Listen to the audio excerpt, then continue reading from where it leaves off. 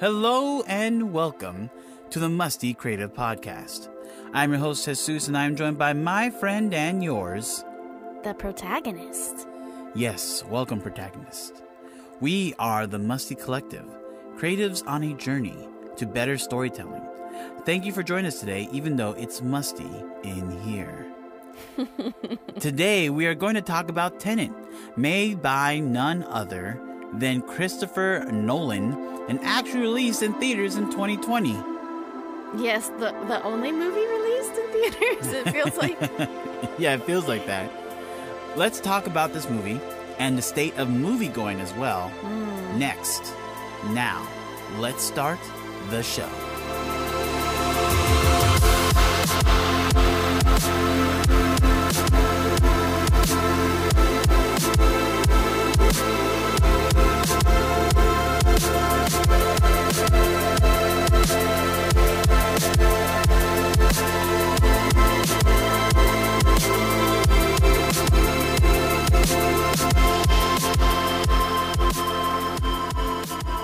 Who is Christopher Nolan, Michelle?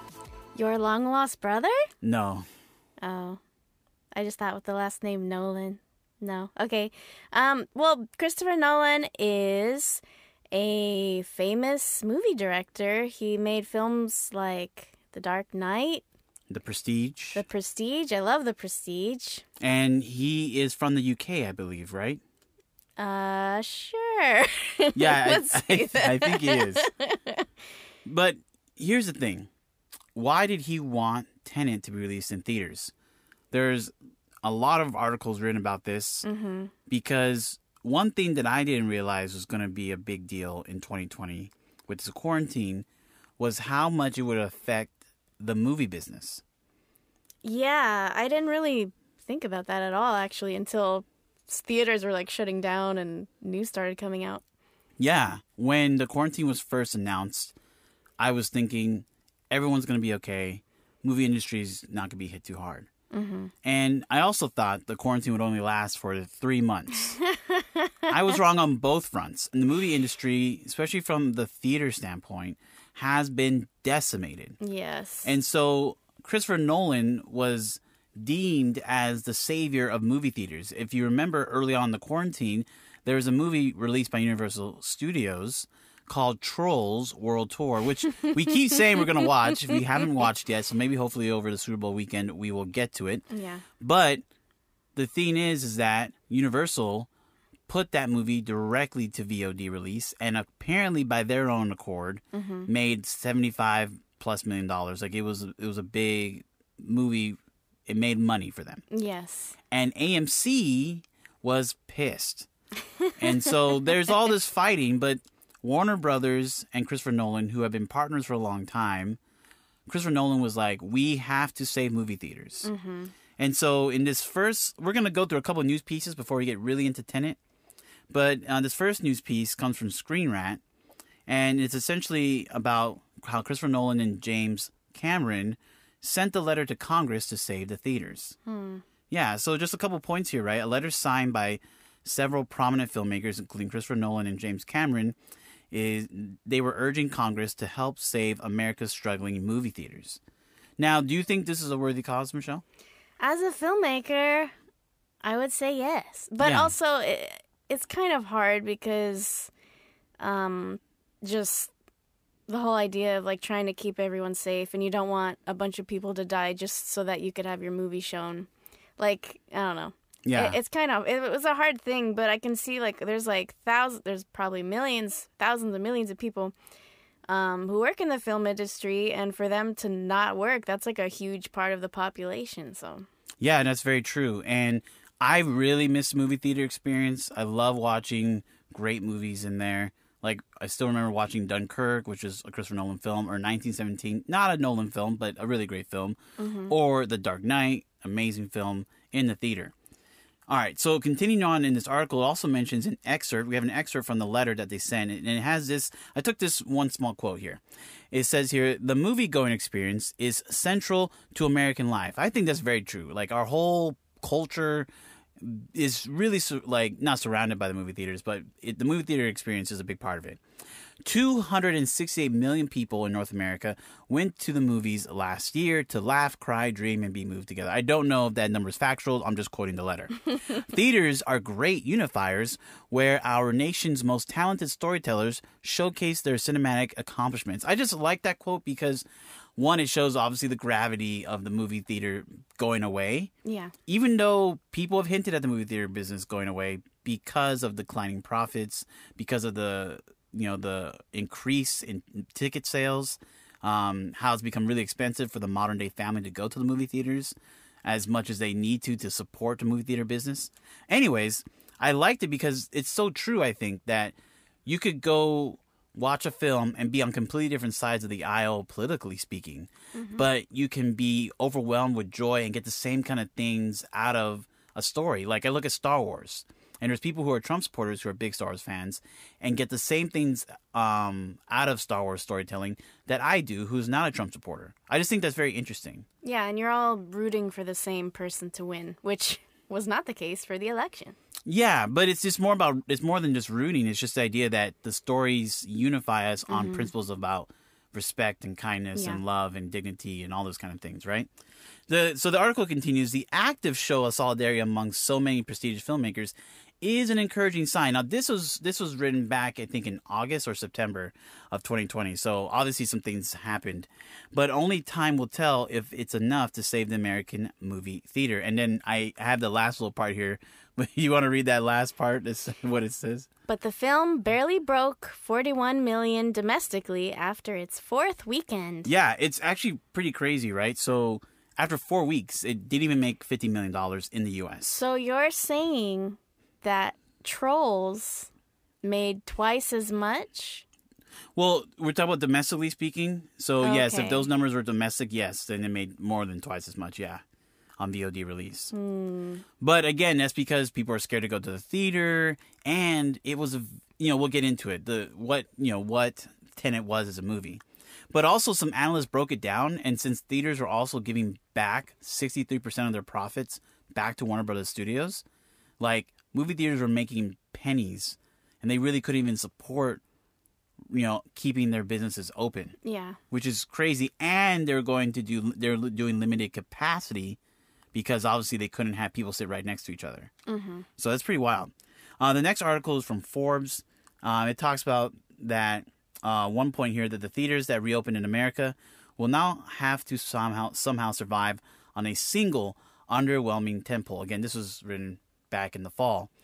And then whether Chris Nolan really pressured Warner Brothers to release Tenet by summer's end, or whether the AT&T owned company merely used him as an alibi, the result may be the same. Chris Nolan's Tenet, the movie that was supposed to quote-unquote save theaters, directed by cinema's self-proclaimed champion, may be the very thing that dooms them because of the financials that each movie theater are getting back from the movie.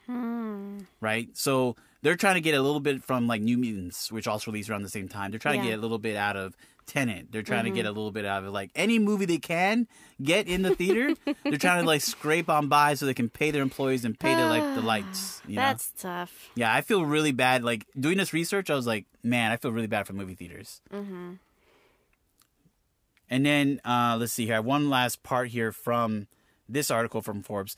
The issue isn't that just that Tenet is underperforming theatrically, or that the willfully cryptic and cold puzzle box with intentionally hard-to-hear dialogue and a narrative that almost requires multiple viewings may have been the wrong movie for welcoming nervous moviegoers back to the theaters.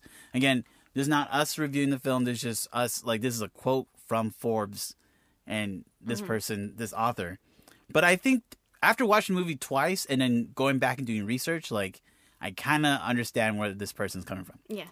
The problem is that Tenet so underperformed in its American debut that Wonder Woman 1984 fled to Christmas, while Candyman, which is also Warner Brothers, that horror film from Jordan Peele, fled to sometime next year. Theaters that reopened are now left with a single underperforming tentpole, at least until November. So, like, it was really tough for movie theaters because, yeah, we thought we're going to get Wonder Woman, but then it went straight to HBO Max. And Candyman, which I wasn't looking forward to, but a lot of people were. Yeah. That went to next year. So they didn't have... And then Black Widow is coming out this year, and so it got moved. No Time to Die, the Bond film, that didn't get released either. So like movie owners are like left with nothing really. Oh, that's so sad. Yeah, I'm trying to give this whole context to Tenet. Yeah, it was a big mess. I mean, just the fact that there were all these struggles going on of like how the movie should be shown, and him really wanting it to be shown in theaters, but then the struggle of like just the audience not wanting to actually go to the theater.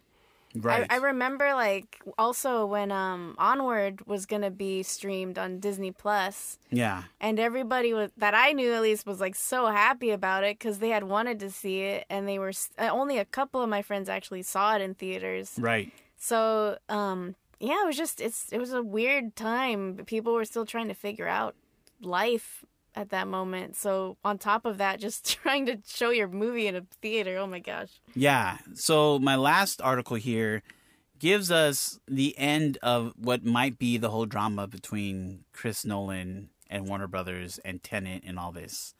Apparently, I think this was released, I forget, a couple days ago, a couple weeks ago. But according to Cinema Blend, Warner Brothers and Christopher Nolan have been a hot Hollywood item for nearly 2 decades now, as all of the filmmaker's movies since Insomnia have been distributed by the studio. But it looks like they're going to split. Nolan, a big fan of the theatrical experience, was adamant that Tenet not be sent to VOD, video on demand. But that's how we bought it, actually. So that's how we saw it. Then came December 2020, where things got really heated between Christopher Nolan and Warner Brothers. After Warner Media announced that WB's 2021 movies would be available on HBO Max for a 1-month period, starting the same day each respective movie premiered in theaters, Nolan not only expressed disappointment that WB did not inform its filmmakers ahead of time about this release plan, but also simply criticized the plan in general, saying it was a poor economic move. He even went so far as to call HBO Max the worst streaming service. Oh, snap. Yeah, so like, if people don't understand this, like, this is essentially what studios are doing now. Is kind of like going back to the old days where studios were linked directly to creators. It kind of got mixed up, where in the 80s and 90s you had powerful creators like James Cameron and Steven Spielberg who didn't have to be tied to a specific studio. Mm-hmm. But now, because of the strength of Marvel, MCU, and what they're doing over there, studios like Warner Brothers, who have to compete with Disney directly, have been trying to snatch up like directors. Yeah. And so, you know, having someone like Chris Nolan under your belt is huge for the bottom line of WB. And that's why they're trying to snatch up J.J. Abrams. That's why they try to snatch up all these other directors, so they can fight against or just compete with what Marvel's doing, with Disney. with Disney and their people, right? So Kathleen Kennedy, Lucasfilm, and Star Wars. If Marvel were to lose like Kevin Feige per se, or James Gunn, which they almost did because of the controversy 2 years ago. Right? If they were to lose James Gunn as far as to make Marvel films, right, that would be like on the same level, or Kevin Feige on the same level. Because remember, Nolan brings in billion-dollar films, which is what Warner Brothers needs to compete with Disney, who has Kevin Feige and Star Wars and Kathleen Kennedy to bring in billion-dollar films, right? It's like on the level of that, losing someone on that level. So it's pretty epic. And so, yeah, taking all this into account, it's understandable why Christopher Nolan is reportedly cutting ties with Warner Brothers. So that's the whole context for what's been happening with Tenet's release and Chris Nolan's relationship with Warner Brothers. That's kind of sad, though, because they were working together for so long. And now it's just, ugh. But this is the hill that he wants to die on, apparently, which is, you must release my films to the theaters. Well, he's very old school in a lot of ways. Like filming on film. Right. And like just, yeah, the way that he does things is very old school. So it makes sense that he chose that hill. Yeah. No, it does. It does.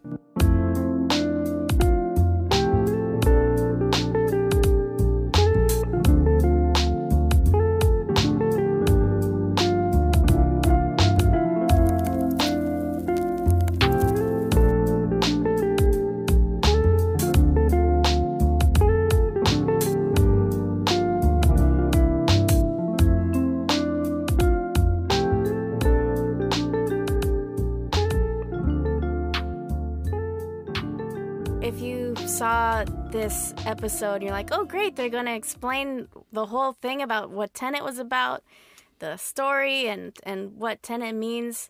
That's not what we came here for, because we still don't know. Yeah, we just came to tell you some basic stuff. And we wanted to talk about like our initial reaction to the characters and the story arc and the things that we did understand about it. Because it's a very complicated movie, and there's plenty of YouTube videos that explain it. But I feel like that would be a waste of our time. So. Right. So if you want a full explanation of the timeline for Tenet, actually the video I would go check out would be New Rockstars video on YouTube. So it's New and then space Rockstars. Tenet explained, full movie timeline and final scene breakdown. So he actually does a great job breaking it down and has some awesome little tidbits and spoilers and kind of interesting, facts that maybe you didn't think about before about the four main characters, which would be protagonist, Neil, Kat, and Sator. So I would definitely check that out. Mm-hmm. All right. So for us, what do we want to talk about here, Michelle? Okay. The first thing I'd like to talk about was just the chemistry between the different characters, because I thought that was kind of interesting. Yes. It was a hit and miss, I would say. Yeah, definitely. Chemistry that I was the most excited about, which I feel kind of fell flat, was the three guys. Protagonist, Mahir, and Twilight. Yeah, so she's calling Neil, who's Robert Pattinson, Twilight.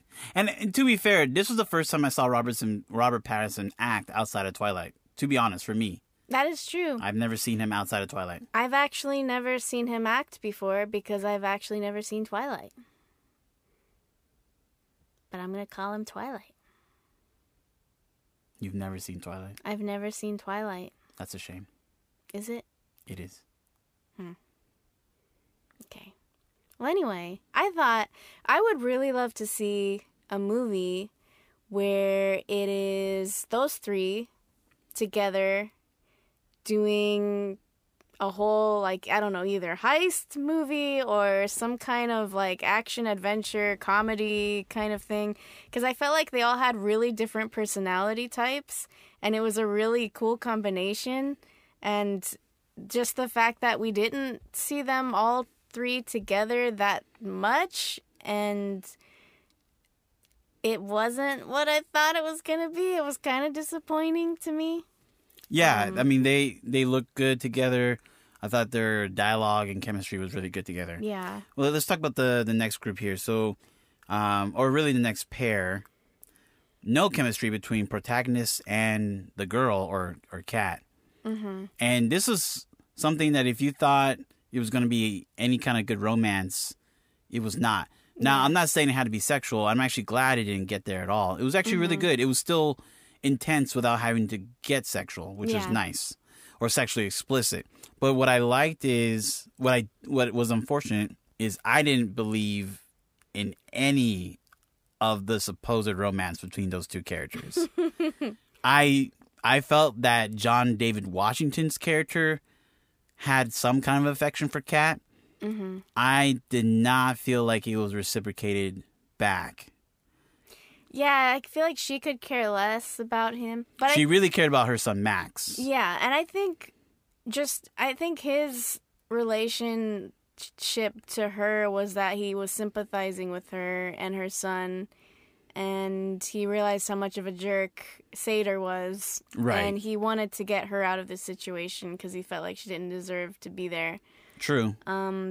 But yeah, her feelings towards him, it was kind of like, are you going to save me or not kind of a thing. Yeah. And I do appreciate, though, that Christopher Nolan, because he also directed and wrote this movie, that he also did it like that, because it also kind of feels like in films like this, when a guy does something great for a woman, it's like, well, she has to do something for him.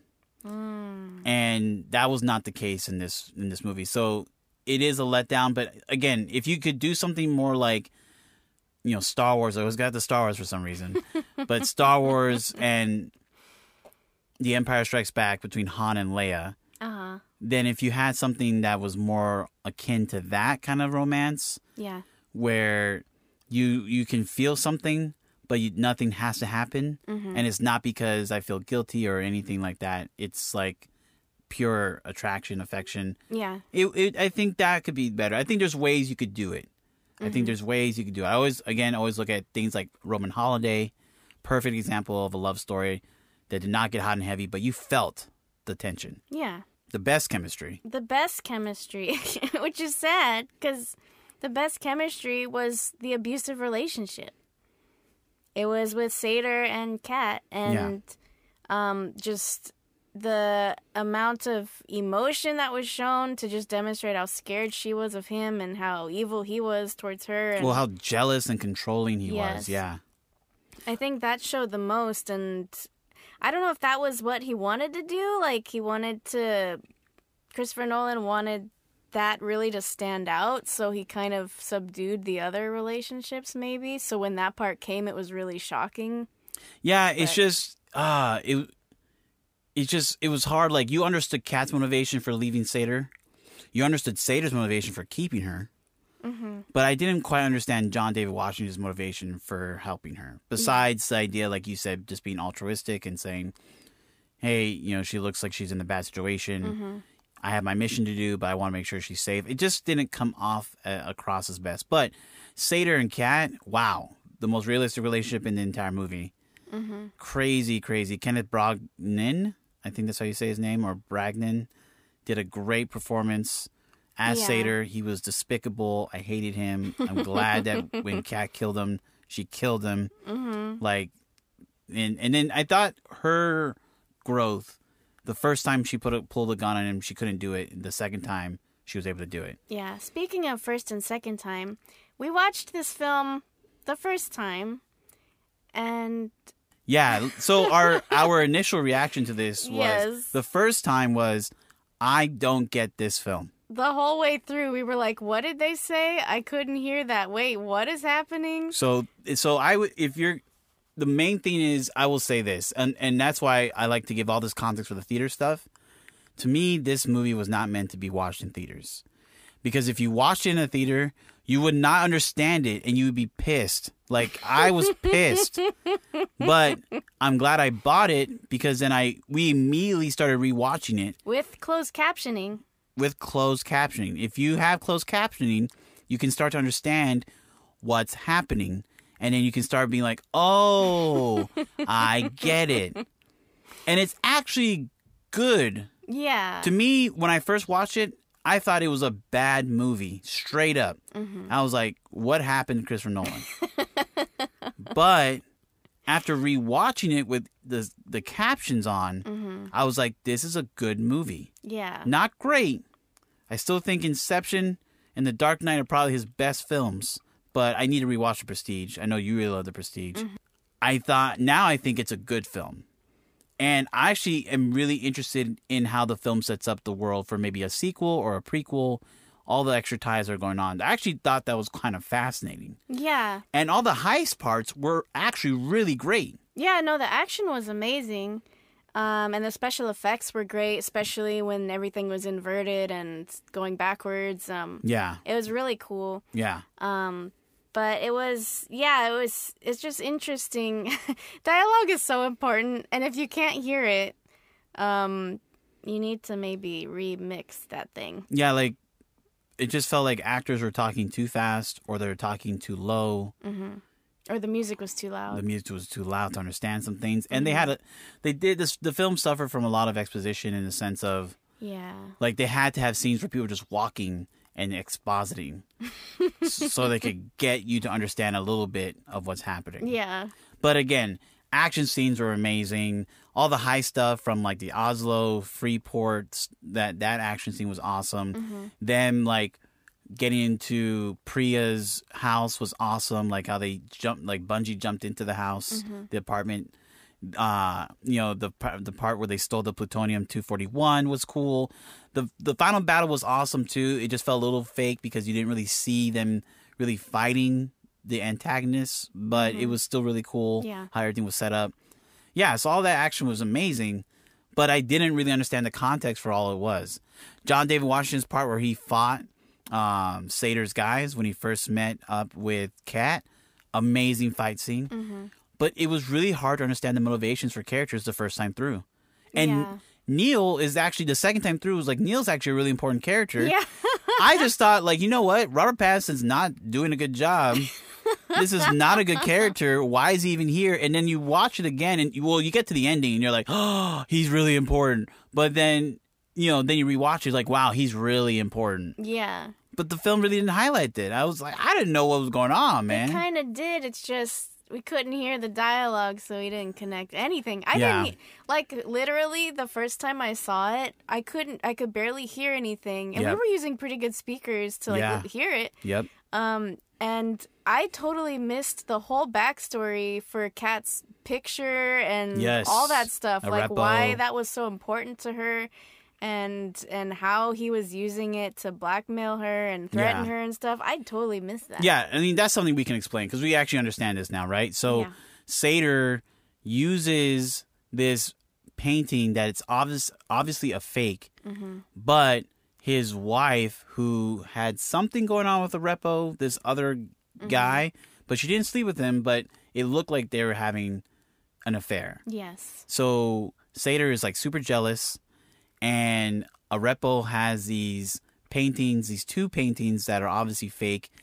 But Kat, who's like an artist, like a person who's supposed to like validate art, Mm-hmm. she actually validates it as real, and then it's sold to her husband.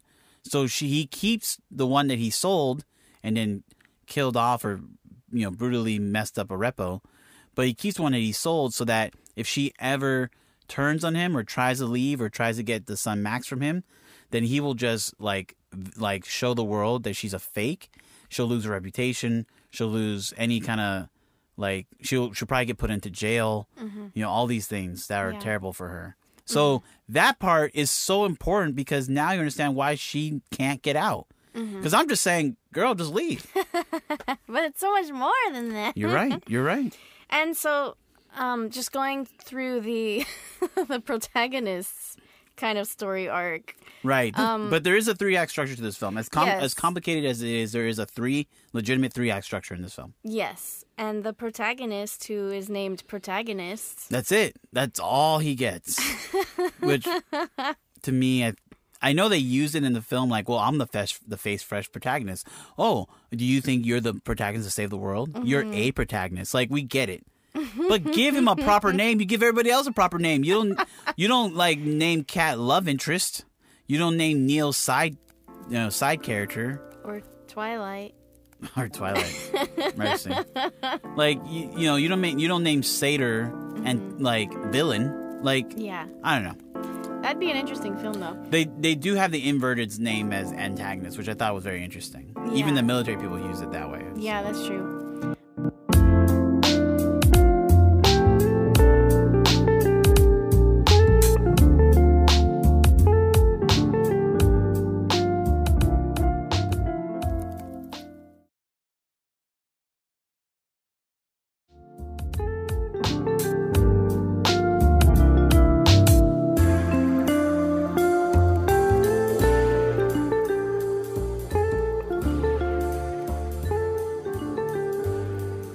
So let's go over the 3-act structure. So the first act includes the inciting incident, which we believe is the protagonist taking the suicide pill, which Yep. turns out to not be a suicide pill. Yeah, because again, with the inciting incident, and it can happen anywhere within the first act. It can happen really late, like 15 minutes in, 20 minutes in, or it happened really early. I think after the opera scene, it was like 5, 6, 7 minutes in. Yeah. He takes a suicide pill. It's the point of no return. Mm-hmm. He kills himself, or he thinks he kills himself willingly. Mm-hmm. And then it leads to the second act. The climax of the second act is when the protagonist becomes inverted, and the interrogation scene where Sator shoots Kat, and also the plutonium robbery scene. Right. It's like a combination of a couple of scenes. Yeah. But, after the inciting incident and the end of the first act, after the point of no return, he's given this, like, very crazy information, right? He's given information that he didn't actually die, right? That's like the immediate shock that you see, which is pretty nuts. The only thing I will say is that this is why trailers suck. That would have been something cool to be like, okay, I didn't know that. Yeah. But if you watch one of the trailers once or twice, you kind of knew that already going in. Mm-hmm. It's like, come on, guys, stop showing stuff in the trailers. I know. I don't know. Like, you're Christopher Nolan. The movie's called Tenet. There's some weird time stuff. Mm-hmm. We don't need any more marketing for us to be like, I'm going to go watch that. Like, I was going to go watch it. Like, chill. Yeah. All right. So, yeah, like Michelle said, the second act climax has the plutonium robbery and also the inverted interrogation. And then him getting out and becoming inverted and then trying to find a way to save Kat. So, it's pretty wild. Mm-hmm. Those three scenes together... That's when you start to finally figure stuff out, and if it's your first watch. Yeah. But the inverted interrogation still confuses me. I don't know. Like, I still don't get it. I don't have an answer. But I think You're supposed to have all the answers, Michelle. Oh, I have failed.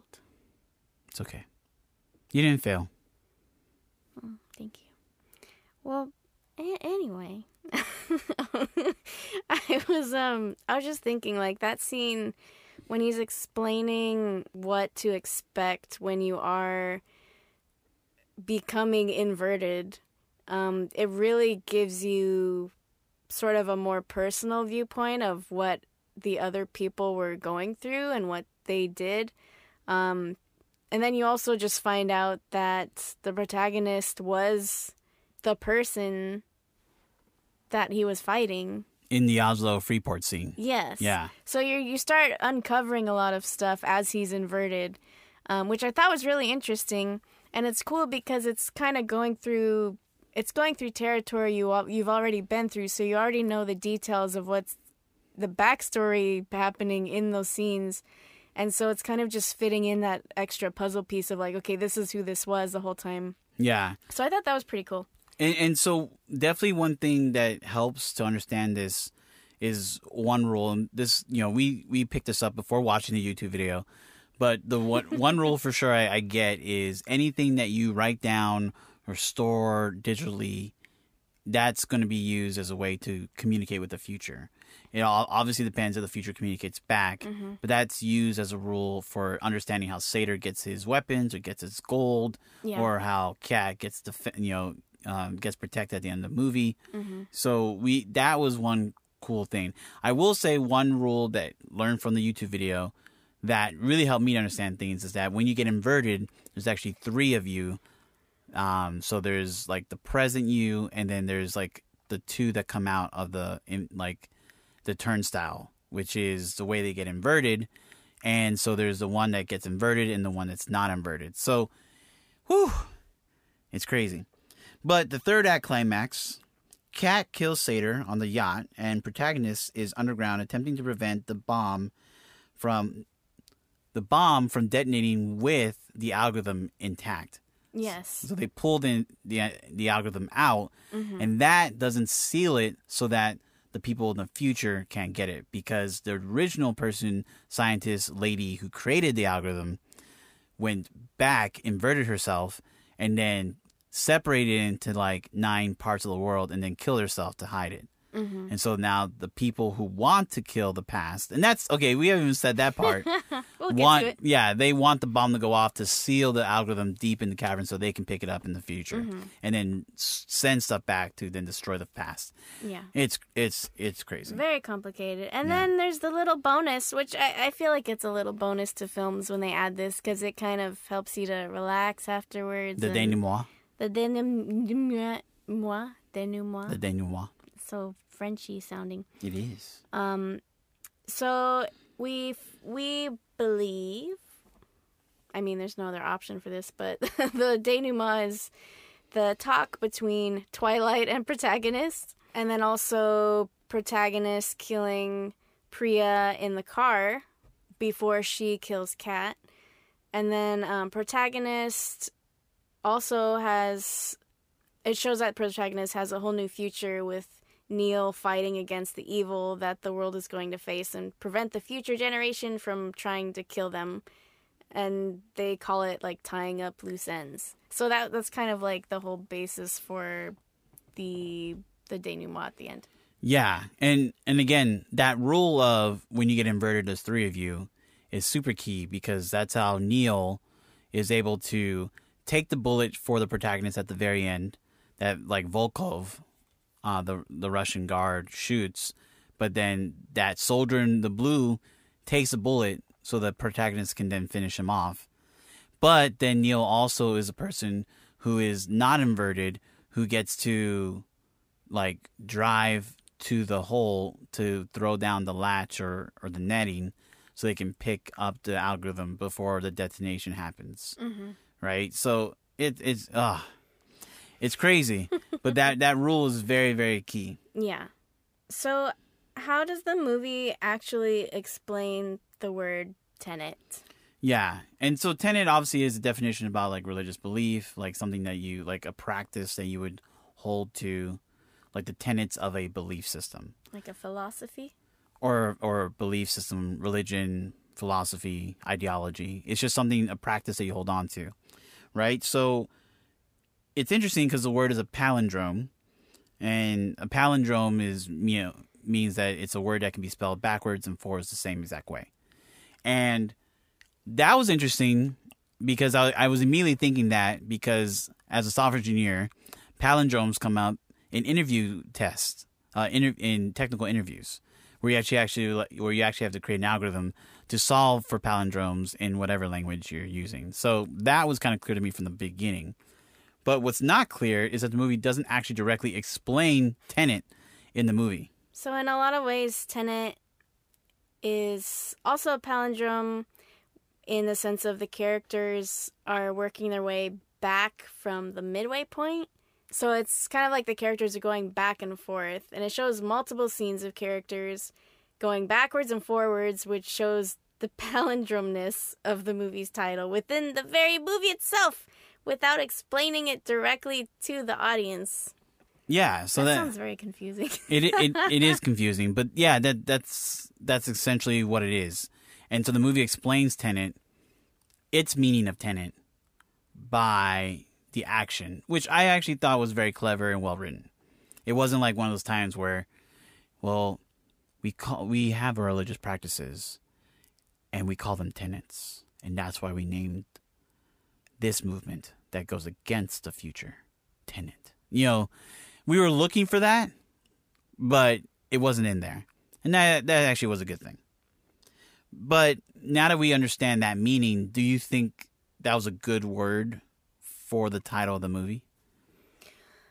Yeah, I do. I mean, it makes sense, the sort of meaning of it, plus its palindromeness. Yes. I think it has multiple meanings, which is always pretty cool when you can find a title like that. Yeah. Another major point in this movie is time inversion, right? So what is time inversion? Essentially, it's like the whole reason why you have this movie.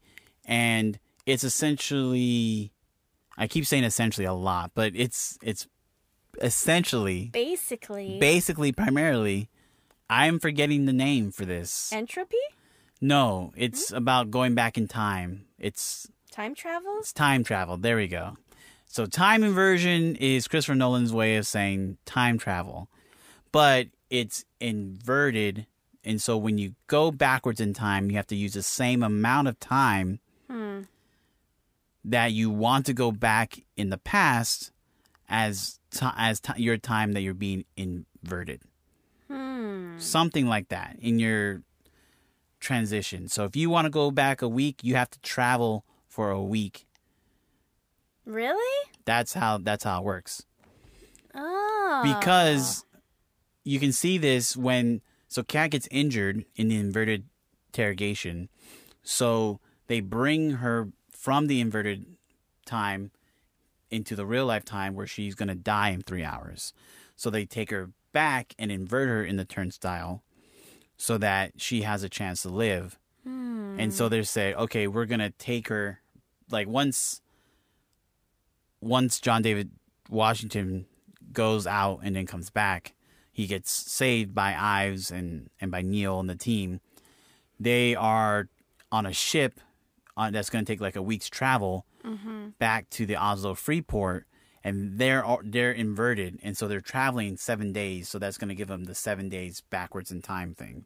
So they can be at the exact same spot when the Oslo Freeport incident happens. Okay. But you also get this by the dialogue where the soldiers with Ives say, "Oh, it'll take her about 4 to 5 days, a week tops, to recover from the gunshot wound because she was shot with an inverted bullet, which is going back and forth in time, so it's like more devastating than a regular bullet shot wound." Anyways, that's how you can tell. So that's time inversion, and that's why it's time travel, but it's different. Time travel, like Back to the Future, is instant. You go 88 miles per hour in the car, and you're instantly back in time or forwards in time. But time inversion means if you want to go forward or backward, you have to actually spend that amount of time to get there. Yeah, and then they say it's a type of inverse radiation triggered by nuclear fission. I feel like I was a freshman in college and I accidentally registered for a senior level class, and I'm sitting there and I'm like, what is happening? Yeah, it essentially takes the ideas of entropy, which is the way I studied in college, was the idea that entropy is how you watch disorder happen over time. So the basic idea of the universe, that we see it organized now, but it's slowly becoming more and more disorganized and slowly essentially becoming more and more disorderly, where eventually we will not have our existence anymore. But what they're talking about is more about the idea of entropy within elements with the radiation. Entropy, I don't know. I guess we gotta stop. Oh my gosh. All right. Oh my goodness. Okay, so the theme. Anyway, yeah, but entropy runs backwards, and that's what they're talking about. Yes. And let's just keep it that simple. So, inverse radiation triggered by nuclear fission. Yes. Whew. All right. Dang. So, okay, so the theme of this film. What is the theme of this film, Michelle? So, as Twilight said, what's happened, what's happened, happened. Wait, what? I confused myself. What's happened. It's an expression of faith in the mechanics of the world. It's not an excuse for doing nothing, which is interesting. Right. But, it happens around 1 hour and 29 minutes in. The protagonist says, "What do you believe?" And then Neil says, "Well, what's happened's happened." Yes. Right? It's something Neil keeps saying, which is annoying to the protagonist. But yeah, you want to hit on that more with the full-on statement, though. It's not an excuse. I think it's interesting to, like, this whole film is about going back in time to change things. But in a way, it's like they can't fundamentally change what has happened, because it's what's happened has happened. What has happened. Or what's happens. What's happens happened. What's happens. That's literally what he says. It's like, what's happens? What's happens happened. But he says it in like a very quick. What happens happened? No, the closed captioning says what's happens happened. What the heck? Word for word. Okay. That's what it says. What? Okay, so anyway, what's happened. And it's kind of, I don't know, it's kind of confusing in a way, because it's like they are going back to change things, but at the same time, they're really not changing things. They're just changing like little details about stuff. Or is it that they're putting it back to where it was before the future came and tried to change it? So, again, this is where the beauty of YouTube and the new Rockstars video does such a great job to explain this. Because just like you, I don't know either. But new Rockstars explain it in the sense of, this is like one of those time travel stories where it's already happened. You just have to do the things that you have to do. So, like, essentially I said essentially again, mercy. the Terminator trilogy, when the Terminator gets sent back, all the events that happen have already happened. And as long as the Terminator does what the Terminator is supposed to do, then everything will work out in the end, and humans will be freed from the domination of robots in the future. Mm-hmm. But you have to do what you got to do. So Neil, which becomes such an important character, as long as he does what he does, as long as he goes and gets inverted and takes the bullet for the protagonist and pulls him out of the pit before the detonation of the bomb goes off, and shows up in Mumbai to act like he's a dumb rookie, and and doesn't kill the protagonist in the Oslo Freeport who's dressed in camouflage. Like, as long as he does all those things, right, then he has done his job, and what has happened will just happen. Mm-hmm. It's really confusing. But yeah, you're right. They're not changing history. They're actually just creating it? I would say applying it, but maybe creating is better. Yeah. Okay, so I do want to say though, like I've never had a movie where I immediately said I need to rewatch it right now. Like, Soul, I kind of did a little bit. That's just because you wanted to enjoy it again. I wanted to enjoy it again, but I really wanted to figure out this film. So I give Christopher Nolan credit for giving me a mental exercise for this past week. Mm-hmm. Thank you very much, sir. Yes. So I guess the last thing I kind of wanted to bring up was there's this whole war going on between the future and the past. The future, they are trying to stop the past from being destructive and ultimately destroying the future for their descendants. And so the idea that our future becomes so bad that our descendants would want to destroy us is really sad. Yeah. But I really like that world building. I mean, it's a great story, but just in reality, I mean, that's what we're doing. Yes, because, the film, at the end, Sator kind of gives the whole resolution, again, exposition, like, why are they doing this? It's like, yes, the future's mad at us because of, essentially, climate change. Mm-hmm. Global climate change, where, the rivers run dry and the seas rise. So essentially, we've destroyed the Earth so bad that the future's like, hey, we have to destroy our past to keep them from destroying our future. Yeah. And it leaves you with a question of, would you destroy the past to save your present? And it's that is at the crux of a lot of these time travel stories, especially like Terminator, right? Back to the Future. Back to the Future a little bit, and yeah, just the whole idea of like, would I destroy the past? Not just change it, but destroy it. Yeah, one thing that they were talking about, or there's a line that the protagonist has in the film, he was saying like every generation is looking out for its own survival.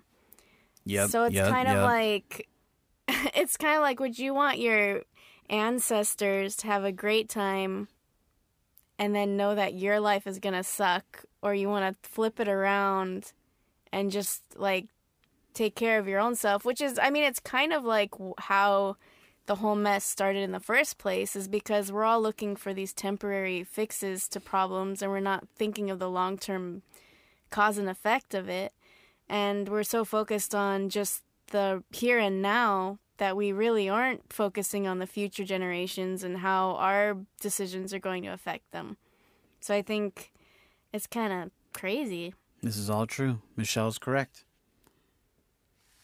And to end on that note, that is our talk on Tenet. And it's honestly left me exhausted. I'm going to rewatch this film probably one more time just to try to understand more, because I'm still confused by that. Like I said, that inverted interrogation scene, it still confuses me. Yeah. And there are some really cool world building ideas. If there was a sequel made on this, I would be very excited to watch it. Yeah, they obviously could make a sequel. They've set it up for one.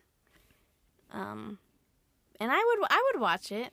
Yeah, I would. I would not watch it in the theater because I would probably want to have to see it another time, and I don't want to pay another pair of movie tickets for it. Yeah. But props to Christopher Nolan for making the most convoluted story that sort of makes sense in movie form that I've ever seen. And I thought not Interstellar. I thought Inception was hard to understand. Yeah. This is harder to understand. Mm-hmm. So, woo!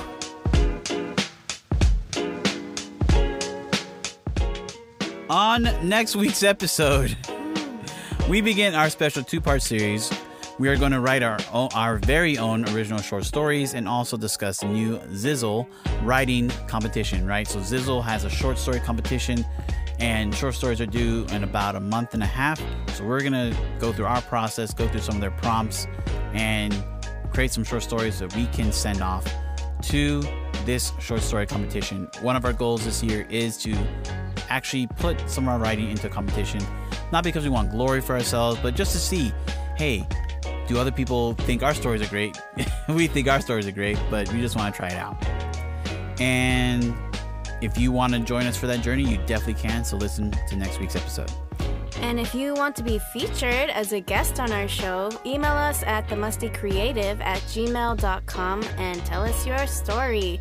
Thanks to our monthly supporters for helping us make this episode of the Musty Creative Podcast possible. If you would like to become a financial supporter of us and the show, visit our Patreon page at patreon.com/mustycreative and help us make the show even better. Woo woo! And thank you so much to our supporters. That's all we have time for. Remember to leave us a review on Apple Podcasts and find us on Twitter, Instagram, and Facebook. And now, it's time to shower up.